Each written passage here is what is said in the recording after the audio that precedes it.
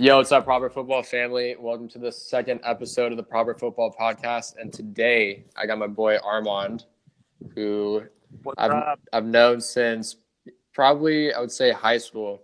And Like 13, 14.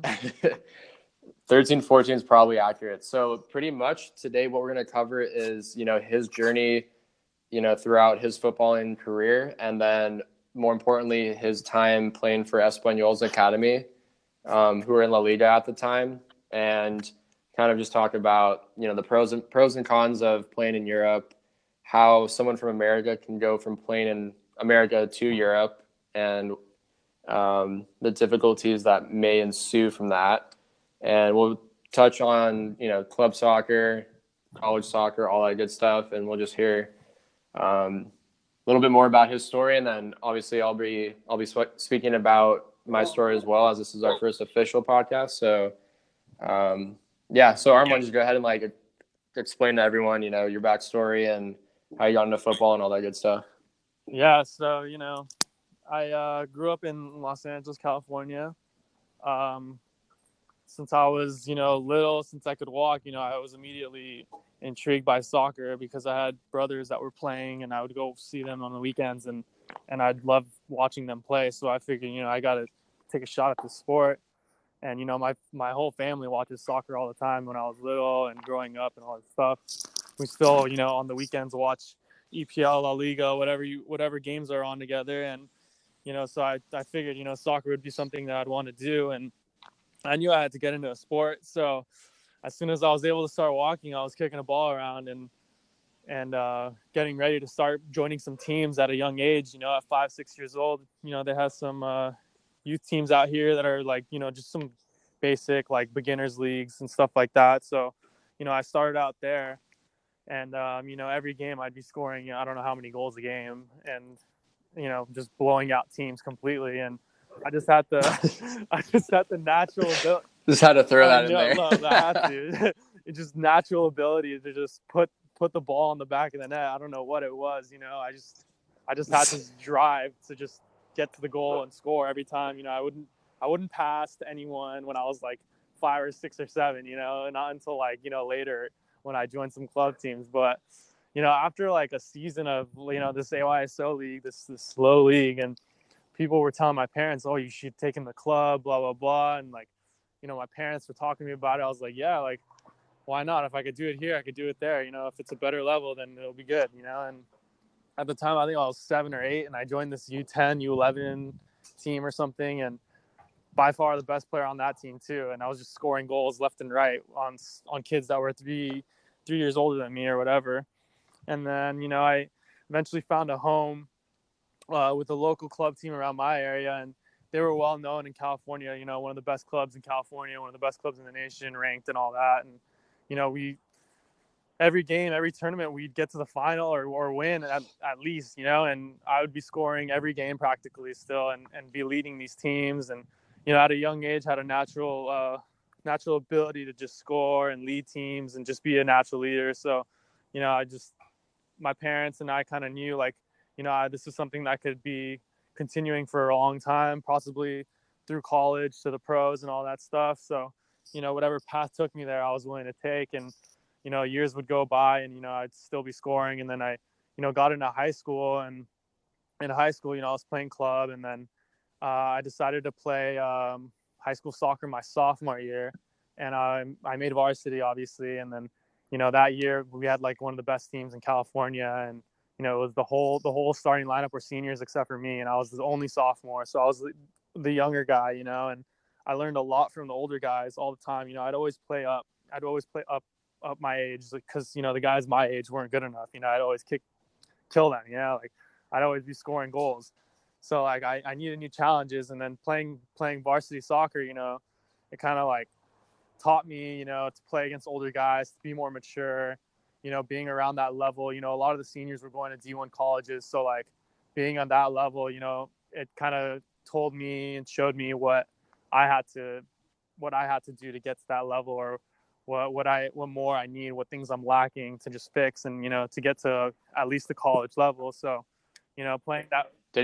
Sorry to cut you off, but I'm pretty sure, didn't you set a goal scoring record or something like Yeah, that? yeah, that was my senior year.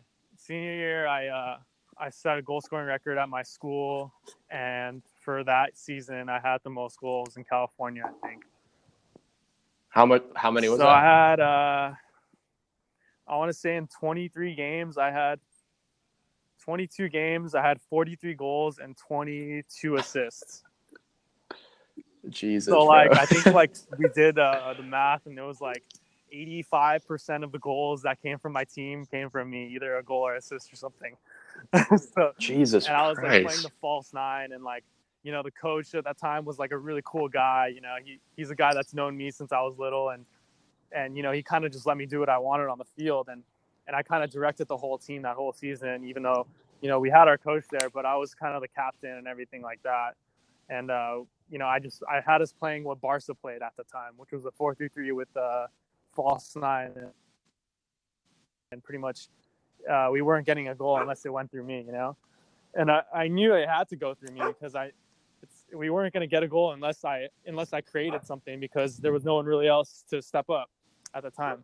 Yeah. But back to my sophomore year, leading up to my trip to Spain, I had a really good year. I had a better year than our top goal scorer that went D1. I had a better year than another winger that went D1, and people started noticing, and I started getting letters from Division I colleges, like handwritten letters from UCLA, Stanford, all these big schools. But obviously, I knew I didn't have the grades for it, and I knew I could have got into UCLA, but obviously not something like Stanford. But like getting these letters already at such a young age, 15 years old, 16 years old, I'm thinking, okay, like maybe if I'm getting this, like getting these letters and recognition at this age, I can make myself bigger, or make my name bigger in Europe or something like that. So I spoke to my parents after that one sophomore season, and I started asking them, hey, do we know anyone in Europe that can like possibly get me there to an academy team?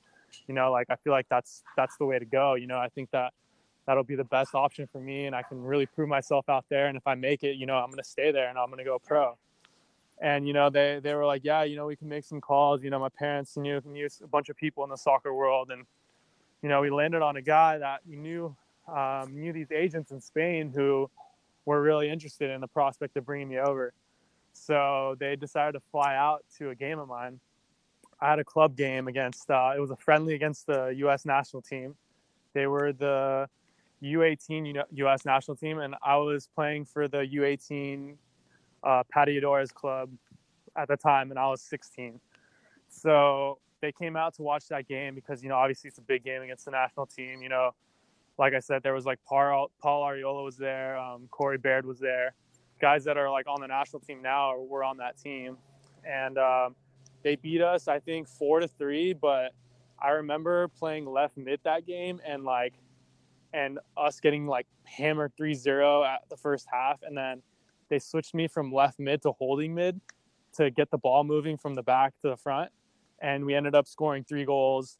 And then they ended up scoring like a PK at the end, or some last minute like bullshit goal or something like that. But after that game, the agents saw me and obviously wanted to talk to me and were interested already. They saw I had seen my videos, and they were like, wow, yeah, like you transitioning from your natural left wing position to a holding mid position that you don't know, and just pretty much controlling the game and dictating tempo, like that showed us that you belong in like a Spanish environment. And like they were very keen on bringing me to some clubs out there, some Division II, Division I clubs, seeing what happens. So next thing I know, a month later, I'm flying out to Barcelona with my mom, and having a trial with Espanyol's academy. So I was out there. I had left school. I told my principals or whatever, and I told them like, hey, look, this is a once in a lifetime. Like no one gets this opportunity. I'm going to a big club. They're like, don't worry, like finish your work there. So I brought all my schoolwork and finished out my junior year there. But that time I was like, it was a month and a half left of season, so I spent the last month and a half with them, training with their U16 team, which is the Juvenil B. That's what it's called out there. It's they've got their Juvenil A, the B team, the Juvenil B, the Cadete A, and all that stuff. And I was at the Juvenil B team, And there's actually a guy, Oscar Melendo, who was on that team that plays on Espanyol's first team now. No He was shit.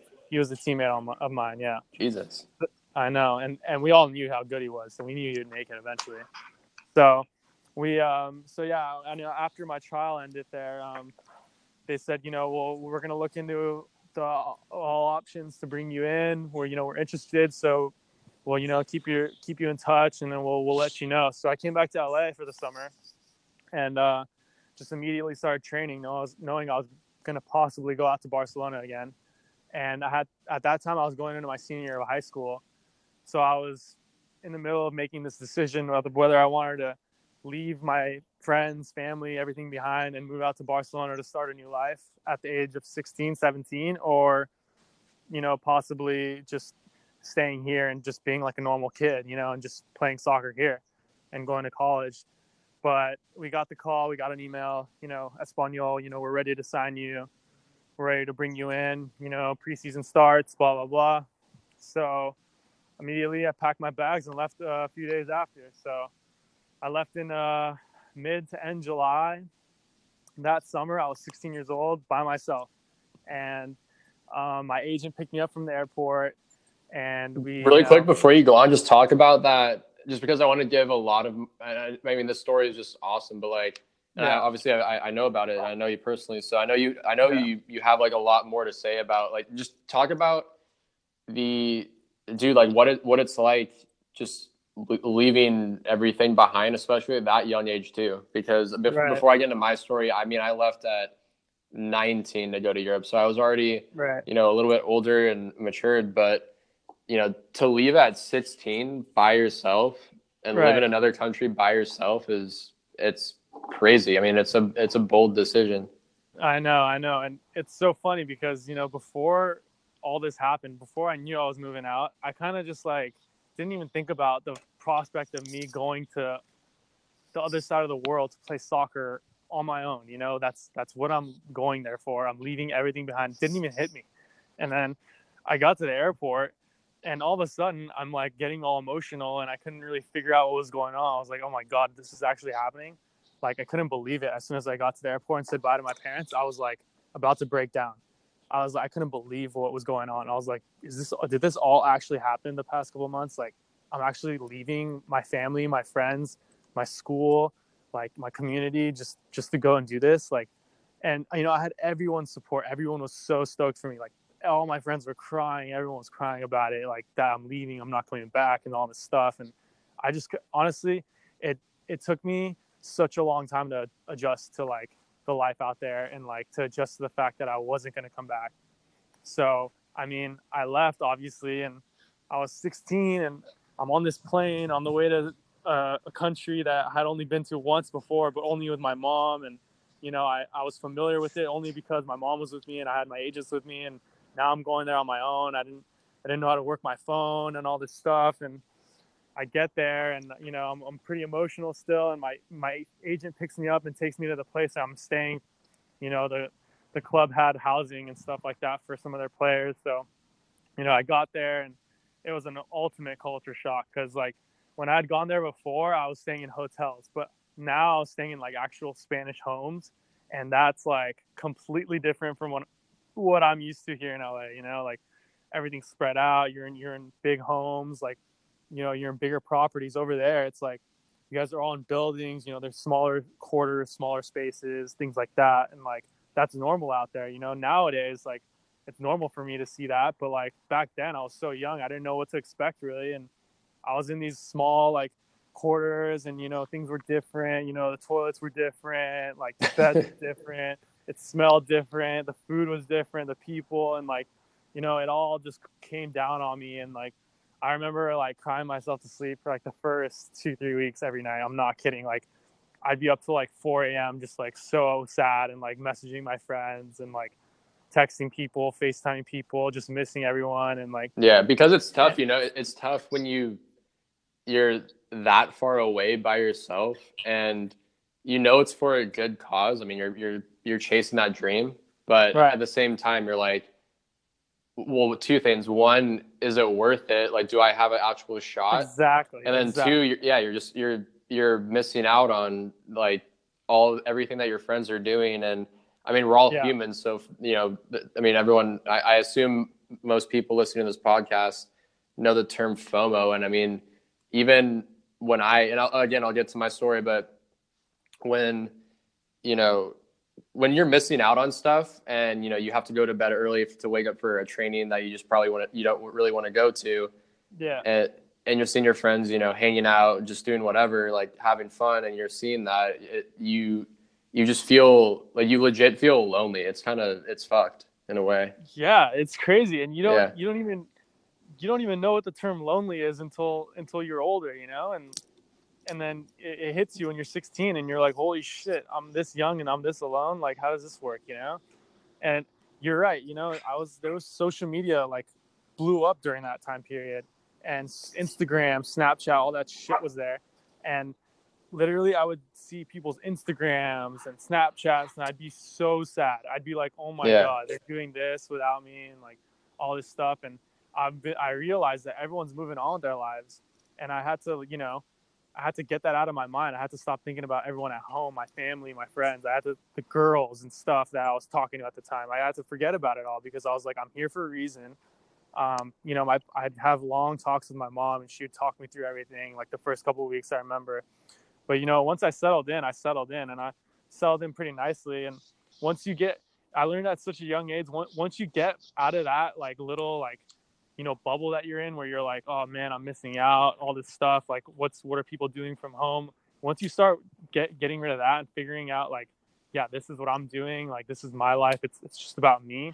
Then you'll be okay. Because, if you start thinking about it and dreading it and all this stuff, then you're not going to perform at your best. And I knew I had to, because I remember the first couple of weeks I was a little bit sluggish, a little bit jet lagged. I couldn't figure out the time difference, and I was like struggling a bit. But after a couple of weeks, I started getting used to life, and I started enjoying it. I was like, fuck, man, I love soccer. Like this is why I'm here. Like I was going out there balling out. I had a couple training sessions with the older team. Espanyol at the time was exciting because they had finished really high on the table the year before. They got some money injected into them from Puma and this Chinese owner, and then they got Simao Sambrosa. They got Capdevila, who was this former World Cup winner. They had some big names out there, and I saw these guys in training sessions. I'd be training right next to them. I talked to them. And just being around that environment, it just made me so much better. What's that like? Being able to train, I mean, like inches away from, like you mentioned, like Capdevila, like just like professional, not just professional players, but La Liga big time players. Talent. Like, yeah. No, yeah. I mean, Espanyol is not a joke of a club. Like, even though they don't finish high sometimes, like they're a team, they're a club that's well established. Like have a really good fan base. Obviously, they're overshadowed by Barca and the Madrids, but they're still a big club considered in Spain. So like, they've been close to getting to Europa League and all that stuff, but just being around professional players, it just makes you want to be better, and you are seeing that someone's better than you already. So you're thinking, okay, I need to do better. I need to improve. So we'd have, weight sessions with the first team. I'd see what they would do. Some guys took it seriously, some guys didn't. You could tell. And then, after the weights, we'd go straight to the field right next door and we'd start training, put our boots on and start going. And the training sessions were tough, like tough on you, not even physically, but mentally. Like they really challenged all their players. And La Liga is known for their Spanish youth. Spanish youth has risen the past 10 years, but probably the best youth the past 10 years. Besides, England's led up there, France is up there, but Spanish youth is some of the best, and their academies are the reason why for that. Like Barca's, Madrid's, Atletico's, Espanyol, Sevilla's, they have some of the best academies in the world. And, it's all based off the Barca model. They start at a young age and they work their way up. And the way they've been doing it, Espanyol, they follow Barca's model. They play the 4-3-3, they want to play good soccer and stuff. And that's what taught me how to be so technical. And honestly, when I got to Espanyol, I was a great player, but I became exceptional after I left because of all the training and all the professionalism that was around and all that stuff. So it was an insane experience. And, there was many reasons why I came back. One being visa, another one being that I was an international player waiting for my permit and not being able to play any league games yet. So we were just waiting on that. And more months went by where I was sitting there, playing in friendlies and just practicing, not being able to play any league games against, Barcelona and Real Madrid in the youth leagues. So, after about 7 months, it was close to, I think, November or December where I decided to come home because, one, I wasn't getting any games. And I thought, I figured, might as well go back and finish school before I can come back here. And, I was thinking about my high school degree at the time because I wasn't even going to school when I was in Espanyol's academy. I was just playing soccer. So, like, I would train in the mornings and then I would have the rest of the day to do nothing. So I wasn't even in school. So, I came back and luckily my school, allowed me to complete different assignments to make up for the semester that I had lost, being in Barcelona. And then I decided to finish out my high school career and play my senior year of high school. And that was the year where I broke the record and pretty much scored or assisted every single game, like 2-3 goals, 2-3 assists. And like, it wasn't even against bad opposition. It was just the fact that I had come back from an environment that's considered the best in the world. So obviously I'm going to come back and just rip everyone apart, Like, I was just scoring goals that I had never scored before. I was at a level that I didn't even know I was at. Because I remember my first game, and remember how sad I was because I wasn't being able to go back to Barcelona. And I was like, it's okay. Like, this high school season will pass, and then, I'll find my next move, no problem. And I was a little bit down, and I remember, us being down 1-0, and I was like playing a really good game, and I was like, it's time to turn it on. Like, there's a reason why that you were there.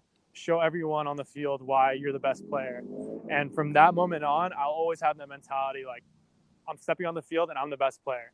So that season, every single game, I was scoring left and right. Like, they had teams have 2 guys man mark me, literally 2 guys at one point man mark me, and they still couldn't stop me. So I was hitting corner kicks, free kicks, like literally everything was through me that whole season. So I got 43 goals, 20 something assists, and we ended up not having a good year. We ended up getting knocked out early in the playoffs or whatever, but that didn't shape the fact that my year was unreal, and it was noticed by pretty much every single top college at the time. So I was getting recruited by UCLA, UCSB, Stanford, all the big schools in the East. I can't even tell you, Louisville, Akron, Wake Forest was hitting me up, UNC. So like, everyone saw, like, okay, this one kid in the nation is scoring I don't know how many goals in high school. Like, let's go check him out. So I remember getting, a bunch of phone calls and stuff. I was a senior, so they were allowed to call you and stuff. I didn't even think about college soccer at the time, but it was time to start thinking of a backup plan just in case the Espanyol thing wasn't going to work out anymore. And maybe they moved on, because that's how these clubs work out there. They find better players, or they find a player that's more suited to them, or it's easier for them to just have them play rather than have me just wait around for a visa permit or anything like that. So I figured, if I have a backup plan, that'd be good. College could be a good option. I have a couple years in college and then maybe go to the MLS draft. I thought that could be a good option. So I got a bunch of calls and texts from some top coaches in the Division I program for college. And, I kind of immediately canceled out the whole East Coast because I kind of, I made up my mind that I wanted to be in California, sort of. So, that pretty much narrowed it down to a bunch of schools. But, Louisville was super, super interested in me. UC Santa Barbara was obviously very interested in me. And then UC Irvine, UCLA. So I had a game where we were playing our local rival. And it was, I don't know, it was in the middle of the season. And I know that 3 college coaches were going to come. It was Santa Barbara, Irvine, and Louisville. But I didn't know that UCLA or I think it was Wake, but it could be someone else. But I didn't know that other coaches were going to be there. So there were plenty of college coaches literally just coming to that game to watch me play. They weren't interested in anyone else, and I know that. Like, literally no one else on the field came close to like what I was doing. So like, I knew that they all came to watch me and recruit me. So obviously I had to have a lights out game.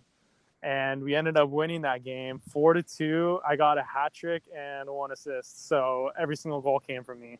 And I capped off the hat trick with a breakaway, beating 3 people with pure speed and just chipping the goalie. And like, that pretty much sealed our win. We ended up winning 4-2. And then I remember like that game being like, okay, like clearly all these coaches are going to want me after this. So like, I'm going to have to make some decisions and things like that.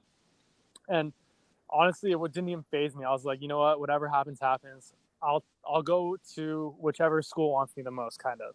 And kind of like settled it through that. And I saw one coach talking to my mom, and then I saw another coach talking to my brother, and then I saw another coach talking to my dad on the other side of the field. And I'm like, oh God, like here we go, and all this stuff. And then my season ended, and in the middle of my season, I remember I had to decide fast because of National Signing Day. And it was in the middle of my season where I decided to go with UCSB because I had visited them. They told me all this stuff, like how I was coming in. They really need a forward, they need a fast, dynamic winger, and things like that, and how I would fit into their system. And at the time, they were playing a 4-4-2. So they were like, they were feeding me with, oh, you could play up top, you could play out wide. Like we have 4 positions for you to play in, and all this stuff. So they pretty much convinced me at that point. So I had signed my letter of intent in February of that year, 2013, I think it was. And, I graduated that year, and literally every single coach was after me before that signing day. And it was nice to be wanted, and it was nice to be recognized at that time because everyone was so hyped up on academy players and things like that. And I wasn't an academy player. I was just a player that was playing in high school. But people knew I went to Espanol and things like that, so they definitely wanted me on their team. And then, graduation came, and I was getting ready to go to UCSB in, a month after that. So that was the whole process with that. But that's pretty much how my level turned from being a great player to an exceptional player, and to being more professional and more mature, because being in Spain alone in that environment, it not only made me a better soccer player, but a better person, obviously, just mentally being so strong and being able at any point, that's how the soccer world is. If at any point a team wants you, you're gone, you're going, that's your life now, like no one's going to wait around. No one's going to wait for you to get adjusted. You got to go pack your bags, get like the closest things to you, and just go wherever you're going and just immediately settle in somewhere, and you have training the next day, like that's how it's got to be. That's what I was used to. And that's what made me, get to that next level, coming back and literally just shredding everyone in high school. And that's pretty much my whole experience in Espanol, and coming back in that whole process of being selected by some college coaches and things like that. But, if there's things that I would do differently, obviously I would. Maybe I possibly would have stayed at Espanol. That's what I was going to ask you. I mean, and I know you just went on for a bit there, and I think it's really valuable and also sort of, practical advice that you gave, just because, it's not often, you get the opportunity to go to Europe. I mean, especially to a legitimate program like that in La Liga. I mean, it's so tough to understand, and obviously we both lived it. It's so tough to understand, how, like, what your mentality is the first time you go out there alone. I mean, it's easy to think about, oh, I'm going to just go to Europe and play, and I'm going to trial around.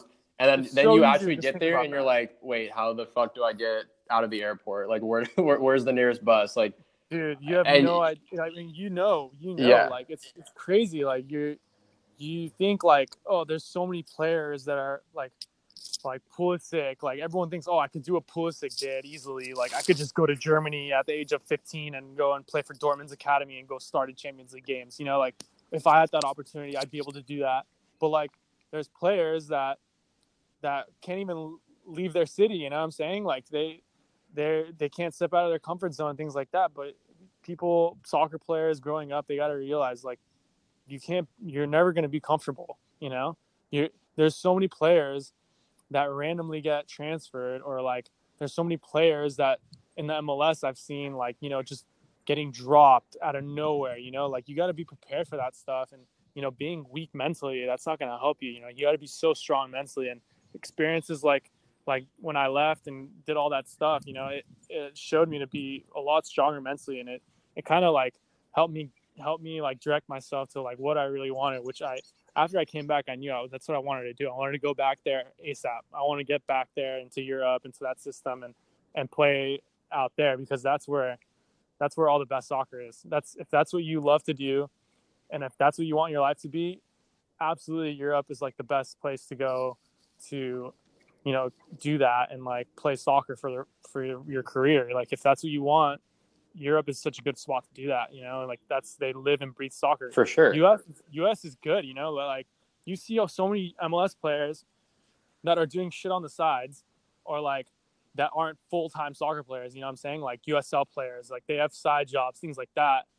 But and like the passion isn't all the way there yet. Obviously it's grown, but like in Europe, everyone's living and breathing soccer. Like if that's what you really want to do, you're going out there and you're going to do everything you can to get out there. And I see some Americans that have come like from Europe to MLS. I'm like, what are you doing? Like you made it out there and you're saying you want to leave that environment to come here, like it doesn't make any sense. Well, like, two things off of that, of what you just said. I do think it's easy to kind of put down the USL just because it's not viewed as like a big league here yet. And knowing USL players, like I do think they definitely have. The problem is they have the passion, and it's like they work so hard, like ridiculously hard for so little, and that's what kind of turned me off from coming back from Europe and not really wanting to pursue, playing in the USL, just because me personally, I just couldn't see a long-term future being set just by playing in the USL. And one thing before I forget, an example just going off of that is, I was trying out for a professional team one time, and it was like an open tryout thing, but there was a lot of good players. I mean, it was open, but you had to really speak to, some coaches to get in. And yeah, that's how they all are. Yeah, and there was this. Dude, it was so crazy. I can't believe this even happened. But there was this one guy there who said he was in his later 30s and just got dropped from a USL club. And I don't really want to put out any like names or teams just because I don't want to. It's kind of like messed up. But he was like, yeah, I mean, I just got released and I'm just sleeping on my friend's couch right now, just trying to find a new club. And I'm like, okay, this guy's, and I get it's you should never compare yourself, but at the same time, and he was considered a very good player, like he had a very important role in his club, and it's just, I mean, it's crazy how you can be that old and you're living on someone's couch trying to just get that next contract. And I feel like it's just a never-ending cycle. And it is. As much as I love playing, I wanted to, also, like, I guess, I mean, I do have ambitions of, like starting a family and like, getting a house, all that stuff. And you just can't really do that on, from what I've read, you can't really do that on a USL salary. And, obviously you absolutely can unless you're the best, unless you're considered. I mean, you don't even have to be the best player, because there's players that get paid like the most on their teams that aren't the best players on USL teams and MLS teams. So like you said something that was like spot on. You work way too hard for so little. And there's too much risk too. I mean, obviously too much risk. You get dropped. Like, perfect example of what just happened to me. I was trying out for teams and stuff. I got so many calls after the last college season in December. DC United, I went out there. Sac Republic, OCSC. These are like MLS, USL, and then Toronto Twos is another one I was talking to. So I'm on this trial with OCSC for a month and a half. They called me in early December. Hey, we're training already. We're getting ready for next season. We want you to come out. We know a lot about you, blah, blah, blah. They had seen me play in PDL earlier that summer, and I was like, I was interested, obviously. It's a team that's interested in me. They're a pro team. I'm going to go check it out. And environment was good. Level was good. And talking to some of the guys, they're not happy. They're not happy at all. And they're talking about guys that OC is bringing in from Europe and stuff like that. And they're sitting there laughing. They're like, why are these guys coming here to play soccer, And these are well-established pros. They just signed a guy, Forrester. He played on Rangers in Scotland. That's a big team, Yeah. They pay good money. I'm thinking, why is this guy coming from such a good team to come play at OCSC in Orange County, California, in the USL. Well, I mean, you answered it right there. He's moving from Scotland, where I assume the weather isn't the best, and you're moving to pretty much the best weather in the world. And okay, if this guy's coming to play soccer here just for the weather, then he has some serious issues. But the thing is, this guy. I disagree, but go on. Okay. Anyway, just go on. I understand. Yeah, if you want to come and and change your environment, be it a better, nice. But that's the problem. But that's the problem, though. Like, you don't hear people saying it, like talented professionals in Europe going, "Oh, I want to play in La Liga because of the weather." Like, no, you want to play in La Liga because it's the best standard. And like, who's going to say that? No one. Yeah. No normal person would say that. But so I'm listening to the guys on the first team talk because I'm training with them and we're in the locker room afterwards and they're like, "Yeah, we just signed him. He's good." This one English guy was like, "Yeah, he's a good lad. Yeah, he's a great player. You know, he's a good winger, fast. You know." And he's like, "What's he trying to do?" One of the guys was like, "What's he trying to do?" He's trying to get to the MLS. He's like, "Yeah, he's trying to get to the MLS." He's like, "Well, he better freaking break this goal scoring record this year, or else that's not going to happen." And I'm sitting there thinking, "Wow, yeah, you're absolutely right." Now that I think about it.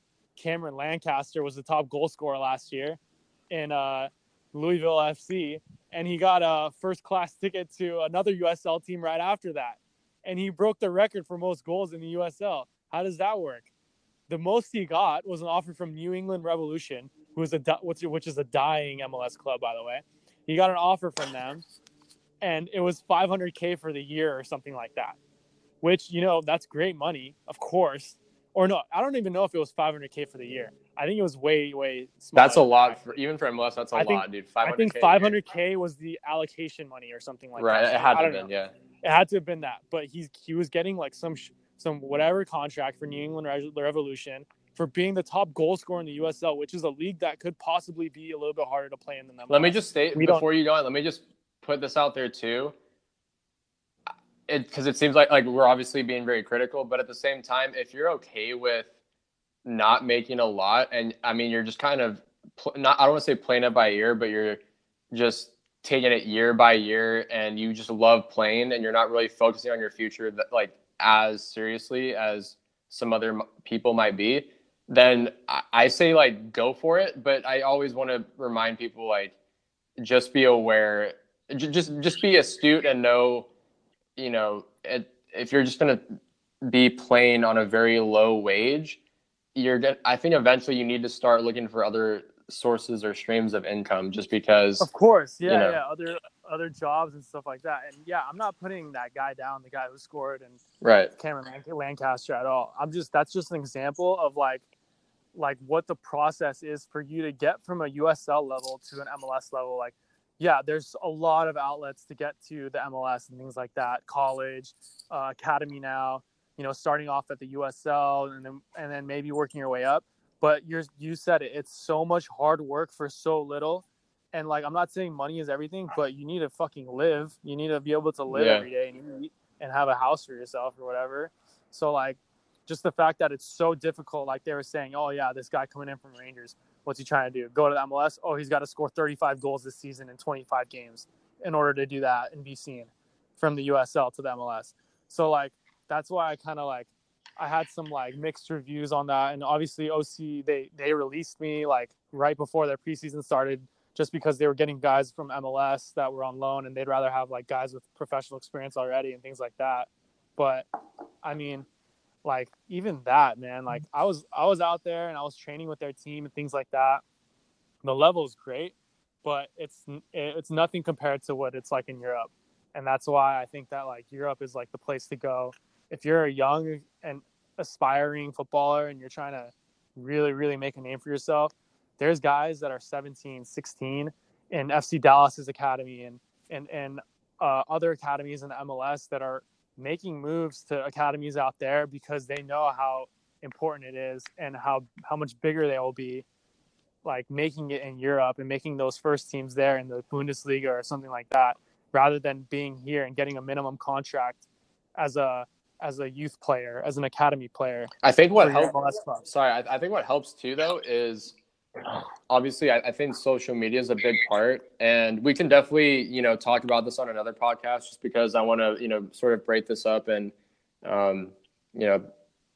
just do more podcasts with you, just because I know we have, good chemistry, and, it'll be fun. But, I think, lastly, before we wrap this up, like, we'll just talk about, the power of social media now, because even, when you went out to Espanyol, like, I feel like coaches weren't taking social media that seriously. But for example, if you have a big following and you can attract eyes to your page, it's not rocket science. Like, these coaches do look at that. And if you have talent and you're putting in the work, you're going to get scouted, and you're going to, it's going to work for you. Yeah.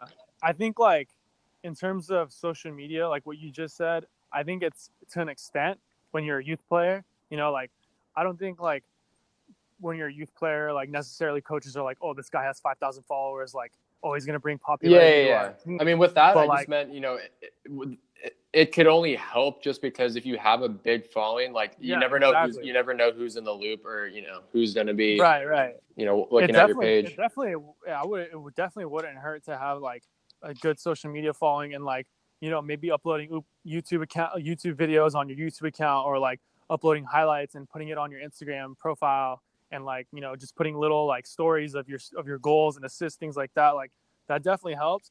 And a good example of that, actually, in a more broader sense, is Espanyol. Actually, it's so funny. Espanyol just signed the Chinese Super League. Like, he's a forward from China. He's a Chinese player, and obviously we all know China has a massive following now for soccer.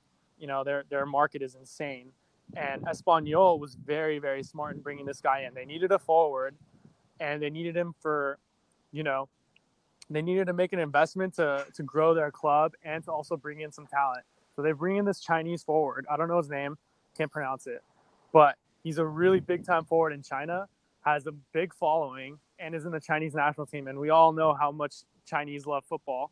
And he comes to Espanyol, and within their first game, they had 40 million more viewers than their last. Dude, it's ridiculous. I mean, that's definitely, that's what I've been seeing. Like, you see it on every, professional club social media. You see how they're so interactive now with the fans. And that's another great point, is, how the fans can easily reach out to the players and get involved with the players. And I think, playing myself, I mean, I never had, fans come up to me. I've never signed an autograph, but I understand it. On the other hand, it is going to be a little bit more hectic, and, just not as fun for the pros, because they're going to just get, bombarded every day expecting to answer this DM and, shake this hand, sign that autograph, take that photo. But at the same time, that's what they signed up for, and they definitely know, that's what comes with it. But I'm also empathetic to how, like, do that. And that's why, I mean, you and I, we're not, just last week, for everyone listening right now, we went to a game, LAFC versus that Japanese team that Iniesta and David Villa play for, in Podolski. Big shout out to Podolski for giving a exclusive Proper Football interview. Insane. It was unbelievable. And but anyways, like, even when we were, standing by Iniesta and David Villa, we easily could have asked for their autograph, and, like, there were other people there doing that. But we, I, just for future reference, if you guys ever, for people listening, if you ever want to, and if you're younger and you meet a professional and you get, like, weak at the knees, don't go asking for a photo. Like, honestly, the coolest thing you can do in terms of a memory is have a conversation, and just, like, maybe say one meaningful thing why you like them, and then just have a conversation, and then they'll, I don't know, man, it just feels so much more. Yeah, they're everywhere. Even when they walk outside, like, they're just 10 people up to them with their phones saying, like, asking for a selfie or whatever. And it just annoying. You don't want to be, if you're a soccer player aspiring to be like the guy that you're about to meet, you don't want to be like, oh my God, let me get an autograph, let me get a photo. like pretty much, I mean, Villa was there. You were there when I saw Villa. Villa, is my idol. Literally, I modeled my entire game after David Villa and Fernando Torres. So, like, not even Messi or Ronaldinho, but David Villa and Fernando Torres. So, like, seeing Villa, obviously I was a little bit starstruck, even though I've seen literally every single big soccer player in the world and met and had conversations with. But seeing Villa for me was massive. And, you know, I didn't even want the photo that I got, but we were lucky enough to get it. Yeah. But all I wanted to tell him was that he was my idol, which I did. You know, he saw me, Yeah. he gave me a little hug, handshake and stuff, because he had noticed me earlier looking at him, and he like respected that more than me going up to him and, like, you know, just bothering him like everyone else. But like those guys, going back to our point about, you know, social media and like having big influences like for different countries, those guys are really smart, because those three, Iniesta, Podolski, and Villa, know that, one, they'd get good money at Vissel Kobe, but also their popularity would grow double. Oh my God, Japanese people love football. It's growing in that country too. They didn't want to just be like everyone else going to China. You know, like there's plenty of guys in China, but now Torres is in Japan, Iniesta, Villa, those guys. So like that brought so much. Like we wouldn't know who Vissel Kobe is unless it was for Podolski, Iniesta, and Villa. We wouldn't know who they are. You know, like guys in America. But we see that those players are going there, so we know that club now. And that club has gained popularity just because those players have transferred there. So pretty much, like, I was gonna say this earlier, but like, you see all the Americans going to German Bundesliga and all that stuff, and that's big for those clubs like Dortmund. You know how many American fans are Dortmund fans now because of Pulisic and what he's done, and then how many people know who Schalke is now just because of Weston McKennie. Oh my God, yeah. People talk to me about it, and they're like, "Oh, we see guys in Germany and things like that." I'm like, "Yeah, like now you know who Schalke is, which is one of the biggest clubs in Germany in German history." So like people like that wouldn't even know who that is. So I think what Germany is doing is very, very smart. I think what Chelsea did in buying Pulisic is even smarter, bringing an American to the EPL. They already have amazing TV rights for the EPL for all Americans to watch. But bringing an American that's like a prospect that's supposed to be our best player, you know, is massive for a club like Chelsea. You know, they'll get a big American following after that, especially, I mean, they already do. But now you're going to start seeing these Americans coming up, 16, 17-year-olds coming up in the youth academy systems, and having these clubs know that having a player of this nationality is big for their clubs and making money. And all these clubs want to do in the end of the day is win and make money.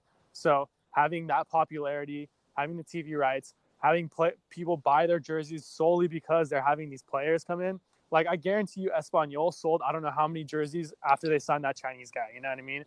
So, like, now that the Bundesliga is doing it, hopefully we get La Liga. I mean, La Liga had an American, but, you know, he kind of fell off a little bit. So, I mean, but if they bring in more Americans in La Liga will grow in America even more.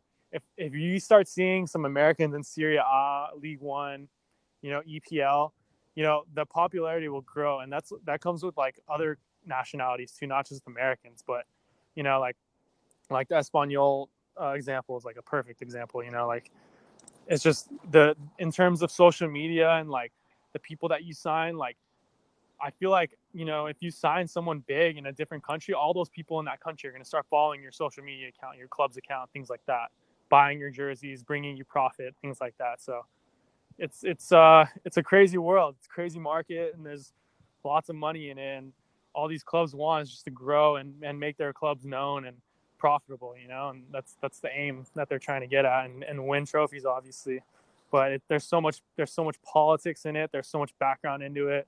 And like, we're still behind. You know, people are saying, oh, we've caught up to Europe. No, we haven't even gotten close, dude. Like, no way. MLS, USL, the level may have gotten higher, the popularity, the fans, things like that. Like Atlanta United, such a big club now. Like, what a massive club that is that we just got in our league the past 2 years. But dude, like, we can't even compare ourselves to Europe yet. You know, we gotta fix something. I still think the promotion relegation thing's off. I think that the way that they have the college draft and things like that, I think that's I mean, it's not very good. You can ask any MLS coach what they think of the college draft, and they will all say the same thing. Last year, out of the whole draft, I think only 2 or 3 guys got decent minutes in MLS. And that's out of I don't know how many kids, you know, like 80, 90. So like, that's not very good numbers. And maybe college isn't the right route for some players to get to the MLS. You know, some players are probably so good in college that don't get it. Well, that's the thing too. I think that, and this will be just like the last point, just because we got to wrap up. Yeah. But just to end it, with that in regards to college, and I like the next podcast that we do just to. I really like to touch on the college aspect of the game, we'll but definitely get into that. I'll let you know about everything. Oh my God, yeah.